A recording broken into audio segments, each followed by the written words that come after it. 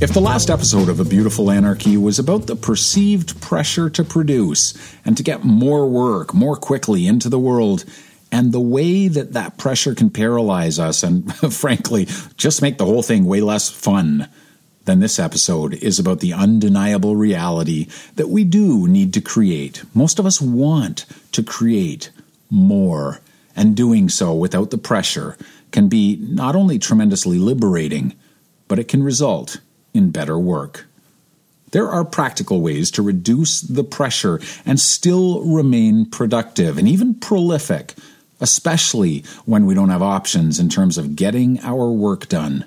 None of those ways, however, are much good just in the moment. They aren't tactics for making that looming deadline any easier, but rather they are strategies for longer term and more sustainable creation. I'm David Duchemin, and this is episode 69 of A Beautiful Anarchy. Let's talk about it.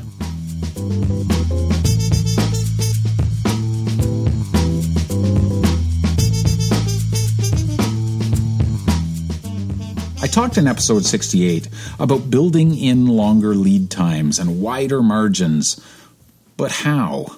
Well, I've got 3 ideas for helping reduce the pressure, but these ideas piggyback onto a bigger question that I feel like we need to get out of the way first. So here it is. Are you, in the time you do have right now, committed to or open to doing your work without distractions? You can make all kinds of changes to how you approach your work, but there's just no point until you finally accept that you are not the only person in the world who can actually multitask. I don't mean there are others who can. I mean, well, you can't. The science is clear on this. We just can't focus on 2 things at once. And so in trying to do more than one thing at once, we attention switch. And in every switch, we lose some of that attention. We're all so busy, so you're not the only one checking text messages, emails, or just looking to see what's on your social streams in little moments while you're working. What, we think, could be the harm? Well, the harm is a loss of flow, which is where we perform our best. I wonder, have you ever audited your attention or focus? Have you ever tracked how often you actually check your phone in one day or even in an hour? Or noticed how willing you are to be pulled away from a conversation by the ping of an incoming text? It could be important, we think, as if what we're doing here right now isn't also important.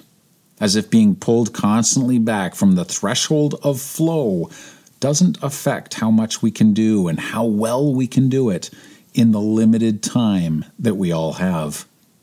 Here's how I picture this in my mind, and maybe this will help. Imagine your day as a blank piece of paper on which you can do today's important work. Or maybe that paper represents just the 2-hour block in which you can do today's work. Now I want you to imagine that for every time you get distracted, you take a hole punch from your work surface or from your pocket, and you punch a random hole in the paper. In late 2019, a global tech company called Asurion did research showing the average American picked up their phones 96 times in a day. So if you're average, that is almost 100 holes in your piece of paper, and that's if your phone is your only distraction. And I know it's probably not. And those 100 holes aren't all lumped up at the bottom either, so you've got at least half a page of useful paper on which to do your work. No, they're all over the place. And what's left of your paper is basically useless for anything more than little bite-sized bits of anything except your best work.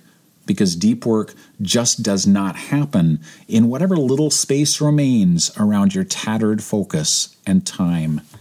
You can't address a lack of time separately from a lack of focus.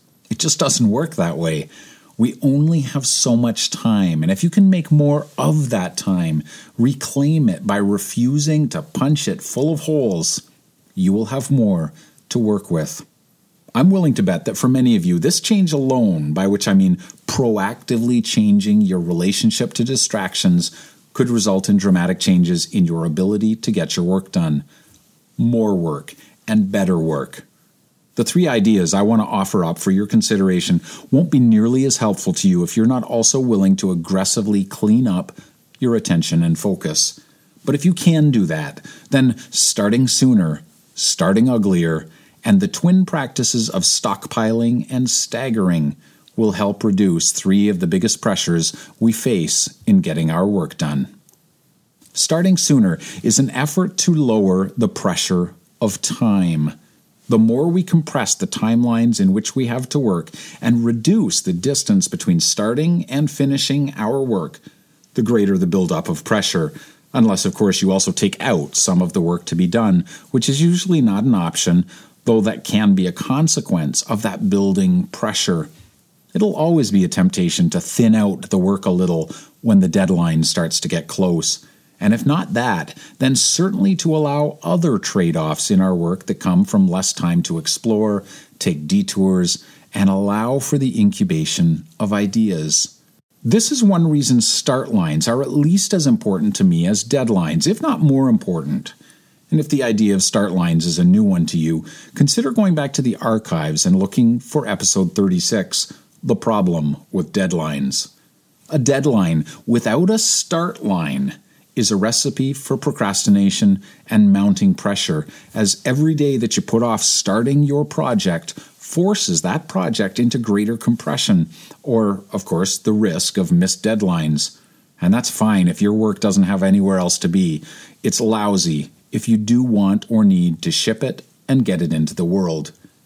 Practically speaking, giving yourself a bigger buffer by starting sooner means you've got more time for screwing around and engaging in the playful kind of work that often makes the final thing you're making really special, something bigger than your initial and sometimes kind of limited vision for a thing at the beginning. I have found longer lead times just to mess around with outlines and prototypes and to let the project be a little uglier for longer has always paid off and made the next stage of whatever I'm working on much easier. The next idea is starting uglier, which is a lowering of the pressure of expectations, specifically the expectation that the beginning of our work should look better than it does at this stage, that it ought to look much more in the beginning like the thing we hope it will look like at the end. And again, it just doesn't work that way. Starting ugly is beginning sooner but with lower expectations and a willingness to let the work guide us and surprise us. Starting ugly is about giving that perfectionist within you the permission or even the mandate to loosen their grip on the whole thing, to entertain bad or partly formed ideas, and to be willing to take the scenic route. It's about recognizing not only that things can start messy, but that they must start messy. But you're not alone if this sounds easier than it is. Most of us have a lifetime of believing that making what is excellent or meaningful is synonymous with making something that is perfect, and we're trained to evaluate the beginning of something as either good or bad, on track or disastrously heading off the rails, long before we have any idea of its real quality or trajectory. The first dozen steps in a journey of thousands can't possibly give you any real sense of where you're heading, and if they can't do that, then they also can't be judged relative to your expectations. Not yet they can't. So lighten up, embrace the ugly beginnings, and if you can do that and start ugly sooner, the pressure of expectation and the pressure of time will begin to ease off. There's one more pressure I want to talk about, and I think it's particular to creators, artists, and makers, and I'm going to include in that category anyone that innovates in any field. And that's the pressure that we feel over the scarcity of ideas. And I mention it here because it's what makes my own work, well, it's what makes it work. When my work gets really tough is when I lack an idea. What do I write about? What do I photograph? What is my next project? The pressure that I feel when I'm facing a lack of ideas can be paralyzing. Once I've got an idea, I know how to bash it around, take it apart, and push it back together in new forms. I'm comfortable with how ugly it can be and how long it might take to show some promise. But the blank page with no ideas waiting in the wings, those are my worst days. I feel lost, or in my own version of the doldrums. The doldrums is a sailing or nautical term for a belt of ocean around the equator known for windless waters, and the word itself has come to mean stagnation and inactivity. To avoid my own doldrums and the pressure caused by a scarcity of ideas, I use the twin strategies of stockpiling and staggering. Stockpiling is just keeping a reserve of ideas on the back burner. I use notebooks and swipe files, and most often these days the Evernote app for this, always writing down questions and ideas to explore later, and never, and this part's important, never kidding myself when a fragment of an idea does come, never kidding myself that I'll remember it later, or that if it seems like a bad or incomplete idea now, that it won't be worth something later when I have more of the pieces. If creativity is connecting dots, stockpiling dots in all their many forms gives me a ready source of ideas when they seem to otherwise have vanished, or the one that I'm working on now needs to take a break for a while. Stockpiling is nothing more than paying attention and being willing to capture those fleeting thoughts as raw materials for later. Staggering comes out of stockpiling. As those random ideas accumulate, assuming you revisit them now and then, they begin to combine, and the dots themselves suggest connections and new, slightly more developed ideas, where once you had maybe just a what if or a curiosity and you wrote it down in your notebook, now you've got an inkling, something a little more. Maybe something you wrote down in one sentence that kind of trailed off into nothing now gets a full paragraph and some bullet points, either on paper or in your head, and you begin to make some sketches of what this thing is going to look like. You noodle around with some chords on your guitar, or you make a color study. You're not really starting anything. That would be way too much pressure, but you're also not starting. You're staggering. You're putting, to use my metaphor from episode 65, more irons in the fire. In a creative pattern that is defined by hard starts and hard stops, entertaining only one project at a time in between, the challenge, when that hard stop does come, when you ship it, is in the anticlimax. The feeling of, well, now what? For many of us, certainly for me, this is that band of windless weather and the sails hang limp, which, now that I think about it, should probably be the last time I use those words in this podcast. For me, the antidote to the doldrums has most effectively been always having a couple of ideas in various forms of development already, sitting there in various forms of incompleteness, but with enough there to engage my curiosity and encourage further exploration.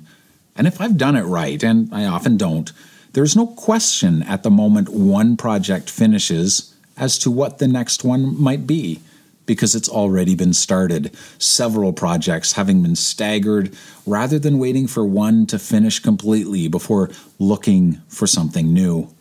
There are pressures enough in the creative life to make us all feel a little flattened at times.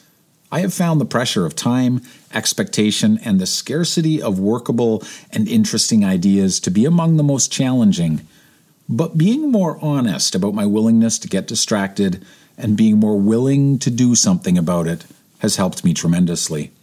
Once you've got fewer holes in that piece of paper, then starting sooner, starting uglier, stockpiling and staggering might help you lean into your work without having to hit the purge valve quite so often. And if these ideas are helpful to you, then I would be cheating you if I didn't remind you that my book, Start Ugly, The Unexpected Path to Everyday Creativity, can be found at startuglybook.com in various formats, and I would be thrilled if it made your own everyday creative life a little easier. While you're there, scroll to the bottom of the page and let me send you on the make. This podcast is published 3 times a month, and in the week that it takes a break, I send out something like an emailed version of this podcast, a creative kick in the pants sent with love to your inbox. All you have to do is tell me where to send it. Thank you so much for being a part of this with me. If A Beautiful Anarchy is meaningful to you, I would be so grateful if you told others about it. And if you ever want to tell me, you can always get me at talkback@abeautifulanarchy.com. Thanks again for being here. Now go make something beautiful.